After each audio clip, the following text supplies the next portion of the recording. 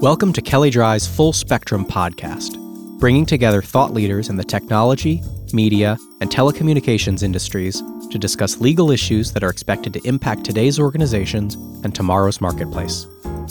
Kelley Drye Full Spectrum is produced twice monthly, and show notes are available at www.kelleydryefullspectrum.com.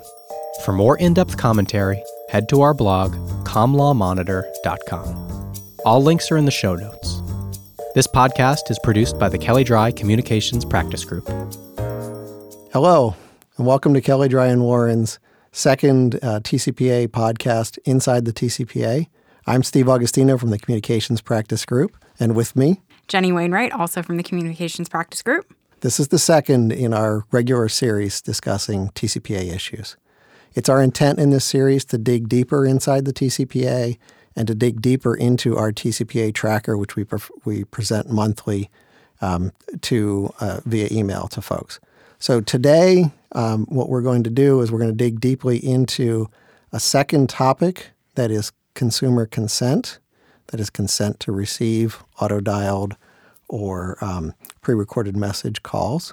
In our first one, which if you haven't listened to, I encourage you to go back and listen to it, we talked about what is an auto-dialer and therefore the scope of the TCPA as it relates to that portion of the requirements. But today, it's all about consent. And by way of background, we're going to talk a little bit about it. The TCPA has two relevant standards for consumer consent here. The first is prior express consent, and the second is prior express written consent. And those apply in different scenarios. Basically, just to simplify a little bit here, the heightened standard of prior express written consent applies to calls with advertising content or calls that are telemarketing calls. We'll be talking about those and how those apply in various contexts. What we have set up for today are two things. First, we're going to talk about the pending requests as it relates to revocation of consent, that is, the ability of a consumer to revoke consent that they previously granted. And then we're going to talk about some of the petitions that are still pending at the FCC that deal either with exemptions for consent or with clarifications of what consent means. Okay, so you ready for us? Jenny, you ready? I'm ready. Let's jump right in. Okay, so let's start with revocation of consent. And that starts, again, we're going to start sort of in the middle of this story, but let's start with the D.C. Circuit's decision in March in ACA International.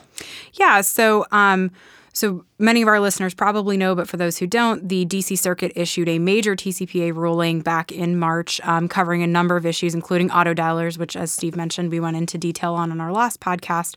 But another hot-button issue that the court was asked to rule on was this idea that the FCC adopted in 2015 that a consumer can revoke consent to receive calls at any time and by any reasonable means.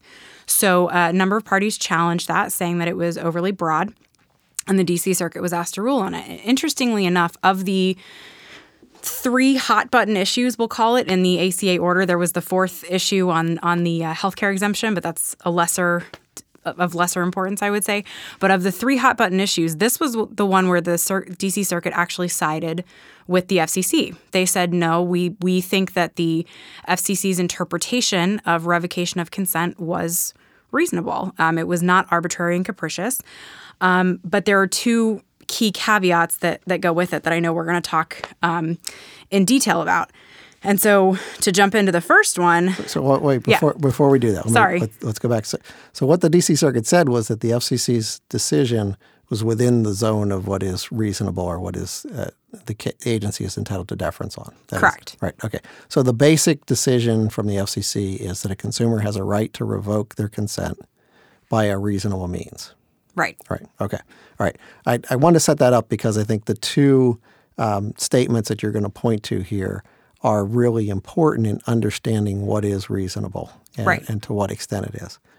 But the first point I want to make out of this and I want to explore is the court, in finding that the FCC's conclusion was within the zone of deference or within its discretion, it pointed out a couple of things that the FCC said about the reasonableness of the revocation method.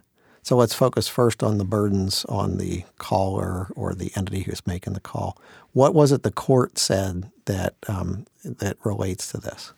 Right. So the court actually looked to language that the FCC had put in the declaratory ruling that made clear that, even though there's this standard out there of revocation at any time and by any reasonable means, that does not necessarily mean that a caller is subject to an undue burden or some sort of overly burdensome requirement to implement that revocation of consent method. Right. So if a consumer adopts a method that is burdensome to implement, the court said that wouldn't necessarily fly here. Right. So sort of the famous example, right, is actually Chairman Pai's dissent from the 2015 order. I think he said, under the standard that we are implementing, could a consumer revoke consent by walking up to a McDonald's counter and saying, I'm not loving it? And is that enough to revoke consent? And the implication in the court's order is no, that is not a reasonable means for a consumer to revoke consent. Right. That goes to a piece of it. They said you don't have to train every single retail employee as to the finer points of consent. Right. But then there's a second part of that as well that the court pointed out in terms of the overly burdensome means of that. And that was where they were talking about how callers may have an incentive to avoid clearly defined or easy to use opt-out methods as a way of gaming the TCPA, if you will. Now, the D.C. Circuit didn't say that. That's my characterization of it. But I do think it's fair to say that is some of what we are seeing in activities, particularly as it relates to text messaging. And we'll get into that a little bit more as we talk about the remand part of this.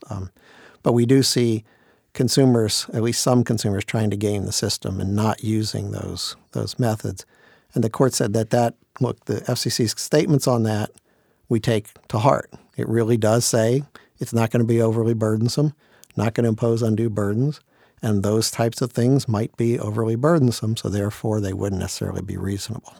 Right. And in that regard, they also went into the consumer's reasonable expectation. And so if you do have a consumer that is actively trying to sidestep a reasonable means of revocation, the court was very clear that those types of, actually they said, quote, idiosyncratic or imaginative revocation requests, those could very well be seen as unreasonable and so outside the scope of what the FCC had defined.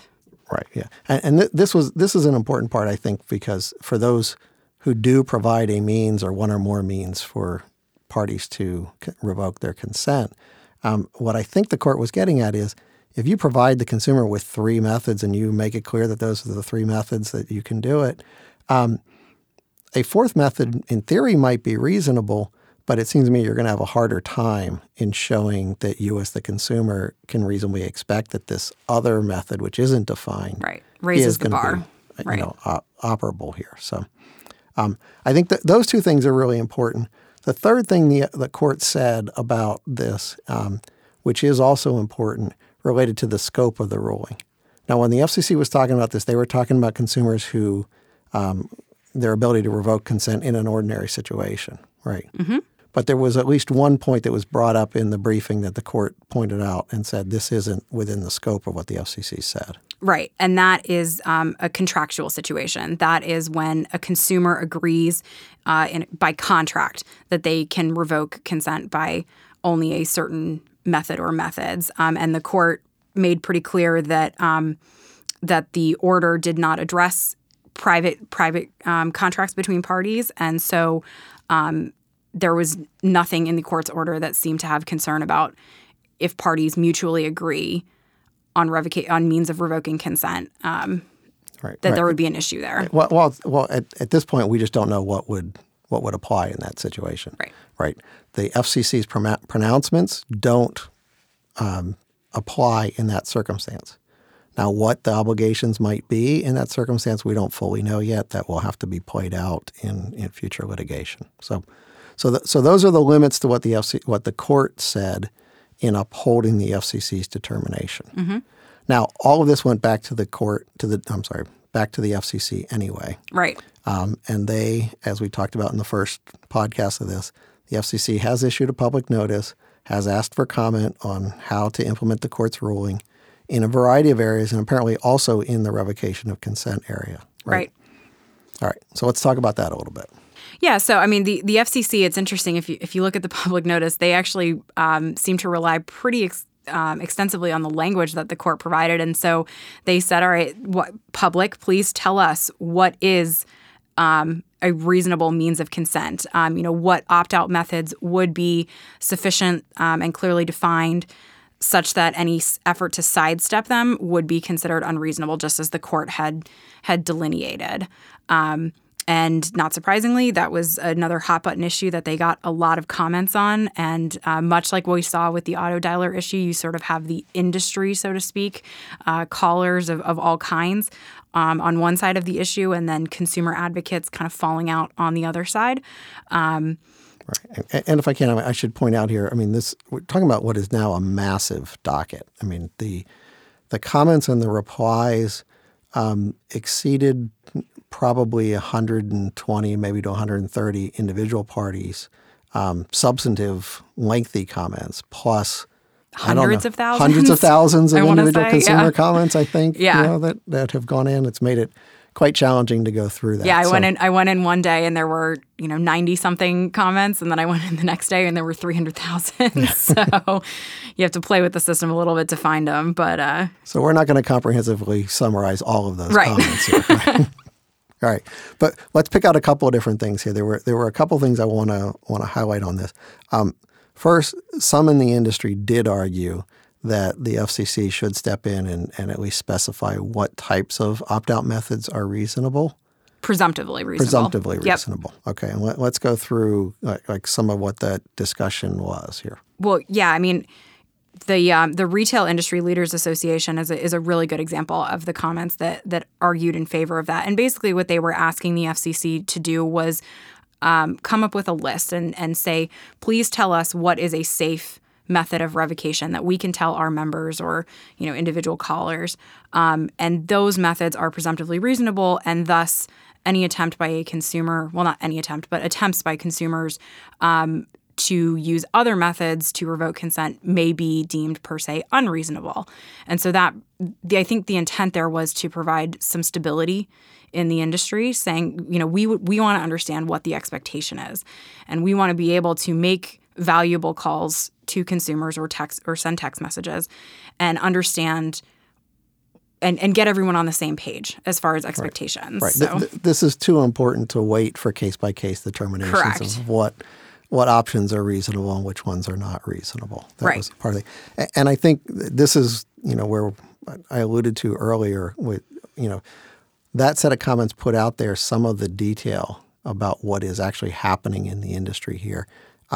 Particularly with text messaging, although I don't think that's the only instance in where this is happening.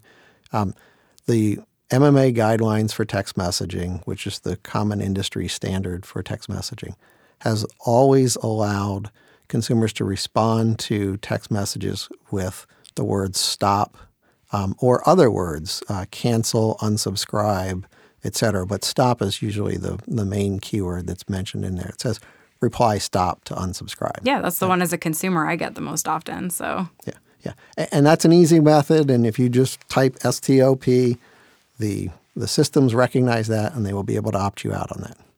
But what these comments pointed out is that's not what's happening in the industry. Even though that method is out there, there are many, many instances of consumers that are responding with I was going to say stream of consciousness. Maybe that's a little bit too much, but with a narrative that gets to the point of I don't really want to receive these, but doesn't use the easy keyword of stop. Right, something like please remove me from your list, like as opposed to the simple word stop that, as you pointed out, the system will automatically trigger to remove them from the list. Right. Yeah, and so the FCC's order so far has sort of set that up for a case-by-case determination. And we do have, and we did cover this on our TCPA tracker a couple of months ago, we have at least one decision so far. I imagine there's going to be many more, and they'll probably split on both sides of this. But there was a case in New Jersey involving edible arrangements where the consumer had tried to opt out using these methods and didn't use the word stop, even though it was made available there. The court found that not to be reasonable and actually dismissed the TCPA complaint on that ground. So, right.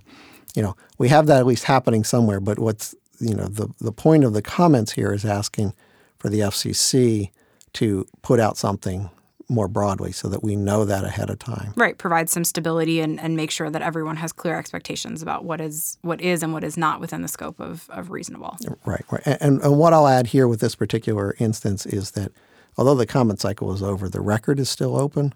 And so for those parties that are impacted by this, that are receiving this kind of thing or have meaningful information about this, there's still an opportunity for you to participate in these proceedings and still an opportunity for you to establish yourself as a party to the proceeding so that you can pursue these on your own, even if others do not, or that you can participate, for example, in an appeal afterwards. And that's an important element of any kinds of decision you make in terms of whether to participate in the FCC, is that by filing comments, you become a party, and that entitles you to then participate in the appeal, either as a petitioner or as an intervener. Right. And sometimes people sort of forget that as one of the benefits of being an active party in this. You may be watching this and you may be ready to deal with it, but if you haven't participated, then you can't participate in the follow-on proceeding. Sure. Well, and individual commenters often have unique issues that they can present to the FCC and give color to really what's going out there in the industry. The FCC really wants a robust record on these issues that allows them to make the best and most informed decision possible. So the more feedback they get about individualized issues that people are seeing, the better off the general public will be when the FCC eventually rules on these issues. Right. Okay. All right. So that's, I think that's a deep enough discussion right here of where the FCC has been in its remand proceeding. I want to turn this discussion over now to talk about our second topic, which is when consent is required or the exceptions to consent. All right. Okay. So then, Jenny, let's dive into the second element of consent here. And the first thing I want to point out here is that we have a monthly tracker of TCPA petitions. And so we've kept track of everything that's been filed at the FCC for several years now. Yep. We have 8 petitions in our tracker that we've categorized under dealing with consent. Now, we're not going to go through all 8 of those petitions. What we've chosen to do here is we picked 3 that I think are interesting for one reason or another, and I'd like to dive into those. They're all, to be honest with you, a little bit old. The comment cycle has finished on these. I think all of these were filed before the ACA International decision. That's right. So they were dealing in many respects with the older aspects of what the FCC had said. But nevertheless, they're very important here, in part because when the FCC does get around to these issues, we've seen this over and over again, they often will try to clear their decks as much as possible.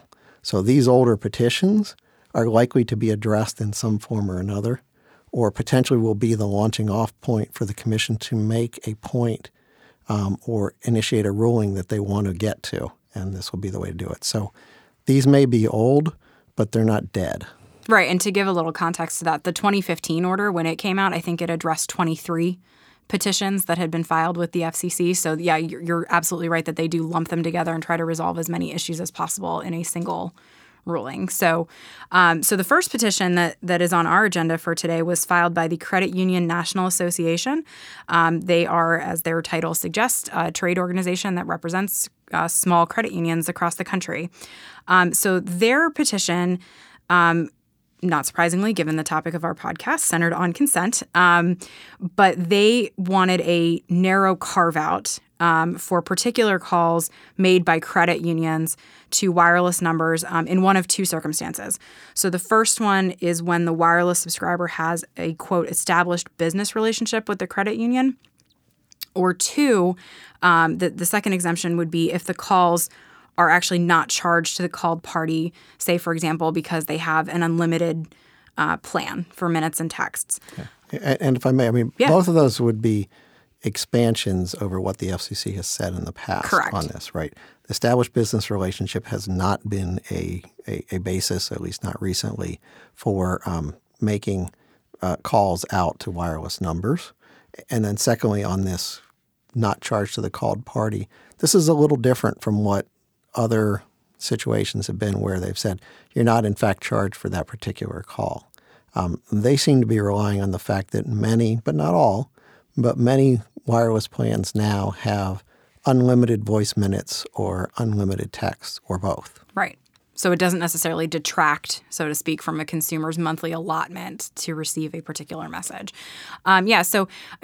The CUNA petition is one of many instances where the banking industry has been very active in the TCPA docket. A lot of banking associations or individual banks come to the FCC and they say, look, we have a lot of legitimate reasons to contact consumers, mostly focusing on people who bank with us, who have money with us, because we want to alert them of a low account balance or a potential fraud alert, things like that. And we want to be able to send those communications without fear that we are running afoul of the TCPA. And so that's really the impetus behind this petition and numerous other filings by the banking industry. And actually, not surprisingly, the industry and a number of credit unions, I suspect, who are members of the Credit Union National Association, filed comments in support of the request. I think one thing that I've learned about the credit union industry is that a lot of them are very small and they may not have a robust compliance department or in-house legal counsel, so they are doing the best that they can. But this clarification is, in their view, would be very beneficial, not only to the credit unions, but to the members that they are trying to communicate valuable information to. So that comment cycle, the petition, I should go back, was filed in September of 2017. And typical with what we've seen with the FCC on these petitions, they open comment cycles actually fairly quickly. So comments were filed on that petition back in November of last year. There were several dozen comments that came in response. Like I said, a number from individual credit unions in support. But then not surprisingly, some from individual consumers that opposed the request because of this perception that they might be inundated with messages that perhaps they don't, in fact, want. So again, that's sort of a typical example, I would say. Right. Well, before we move on, so I want to do the sort of why should you care then, right? Yep. The comment cycle's done. It's November. It's about banking. I'm Sure. not a bank or what have you. I got two comments about this. Number one, this is an example of a situation where I think the FCC has created more work for itself than it needs to. By addressing these issues on a very specific set of facts. And they've done it before with package delivery. They've done it with school notices. They've done it with utilities, certain healthcare exceptions, utilities. They've done this sort of industry by industry, case by case. And they've just created more work for themselves in that, because now you have to ask what's the content of the communications and why is that going to be? And in fact, at least one of the commenters here, the Inside Sites Association, had said this shouldn't be industry specific. If you're going to grant an exemption for an established business relationship or for calls that that are sent to consumers who have unlimited calling plans, that should apply more broadly. And I think that point actually makes a lot of sense here. I mean, I don't know why the FCC wants to address these industry by industry and do it over and over again and say, well, an unlimited call in a banking context maybe, but not in something else.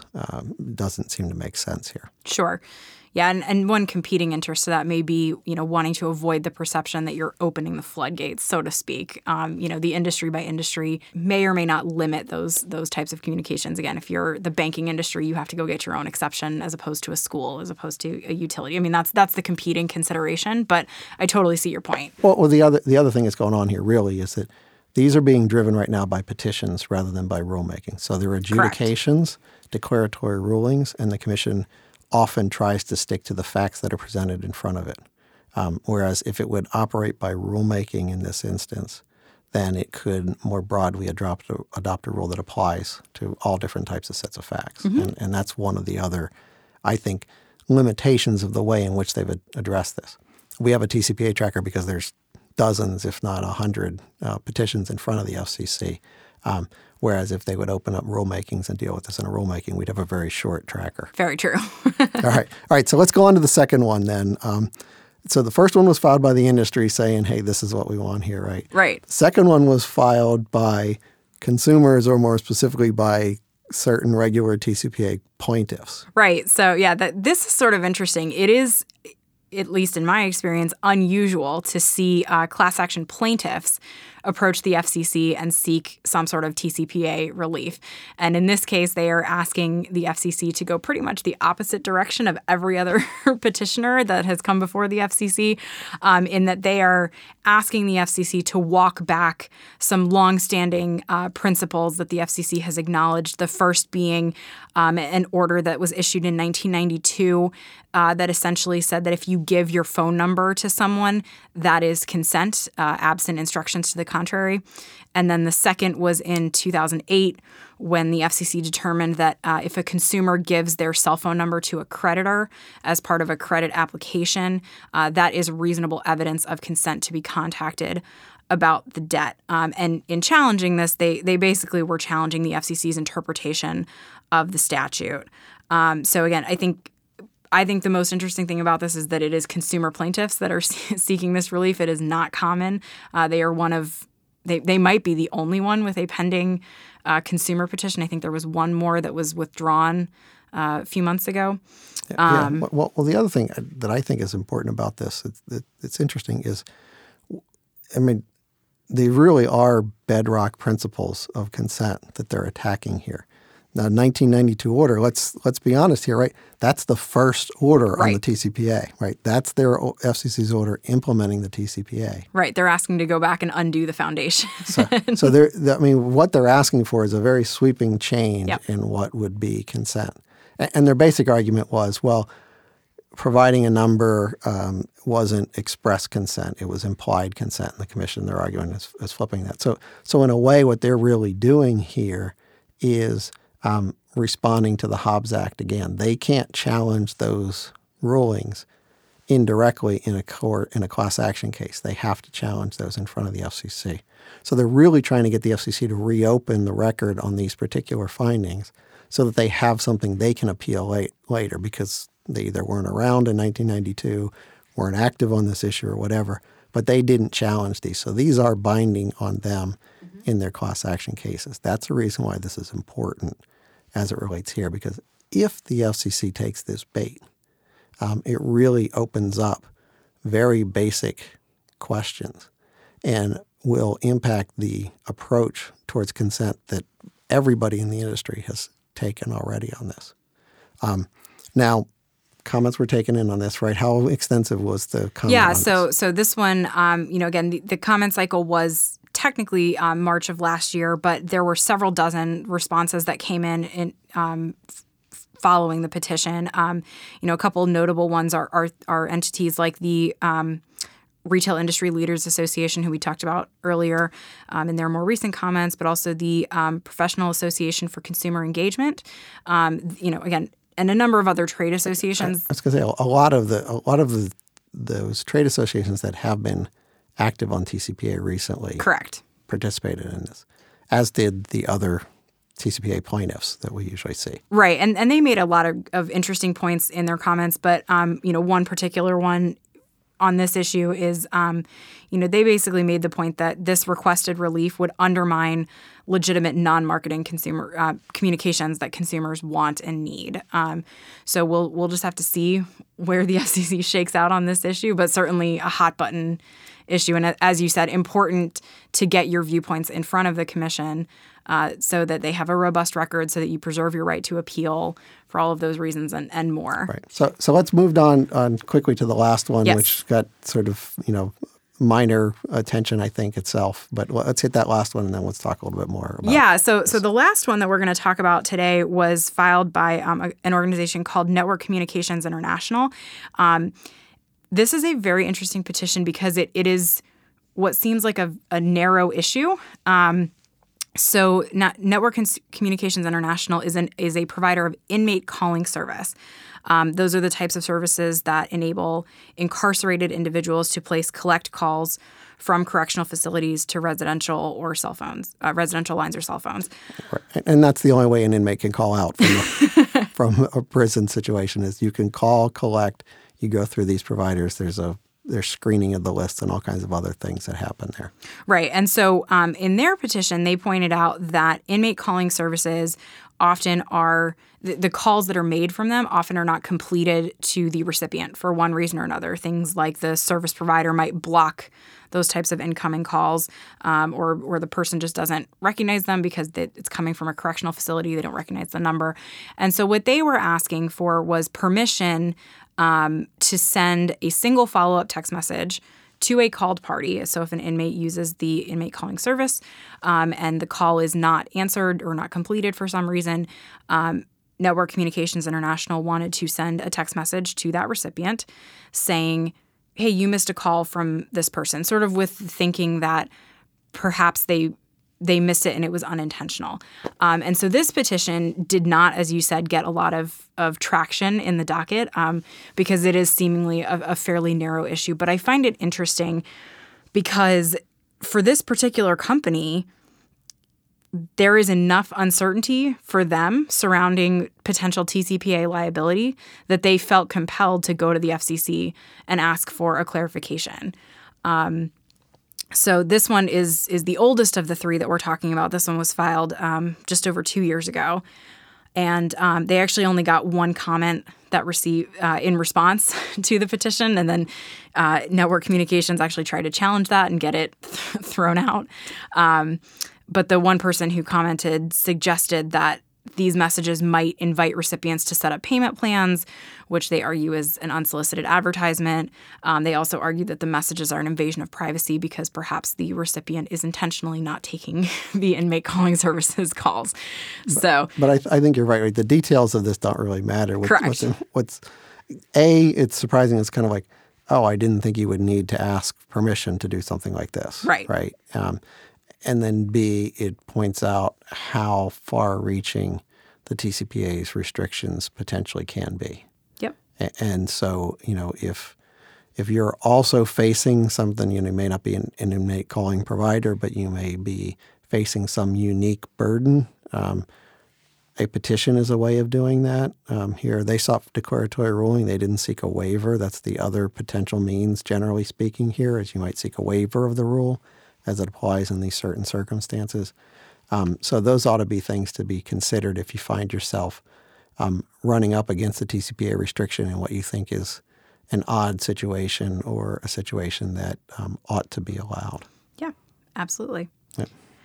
Okay. All right. So those are the three we wanted to highlight here. And like I said, the main reason for that is to highlight the scope of what's out there and, point out the ways in which these decisions may all be lumped together and brought together as the Commission is dealing with other things that it has to deal with. So, there's a lot more that we could dig into with respect to these things, but I think, again, it's important to understand that if these do affect you, that you ought to be considering whether or not to participate in these proceedings.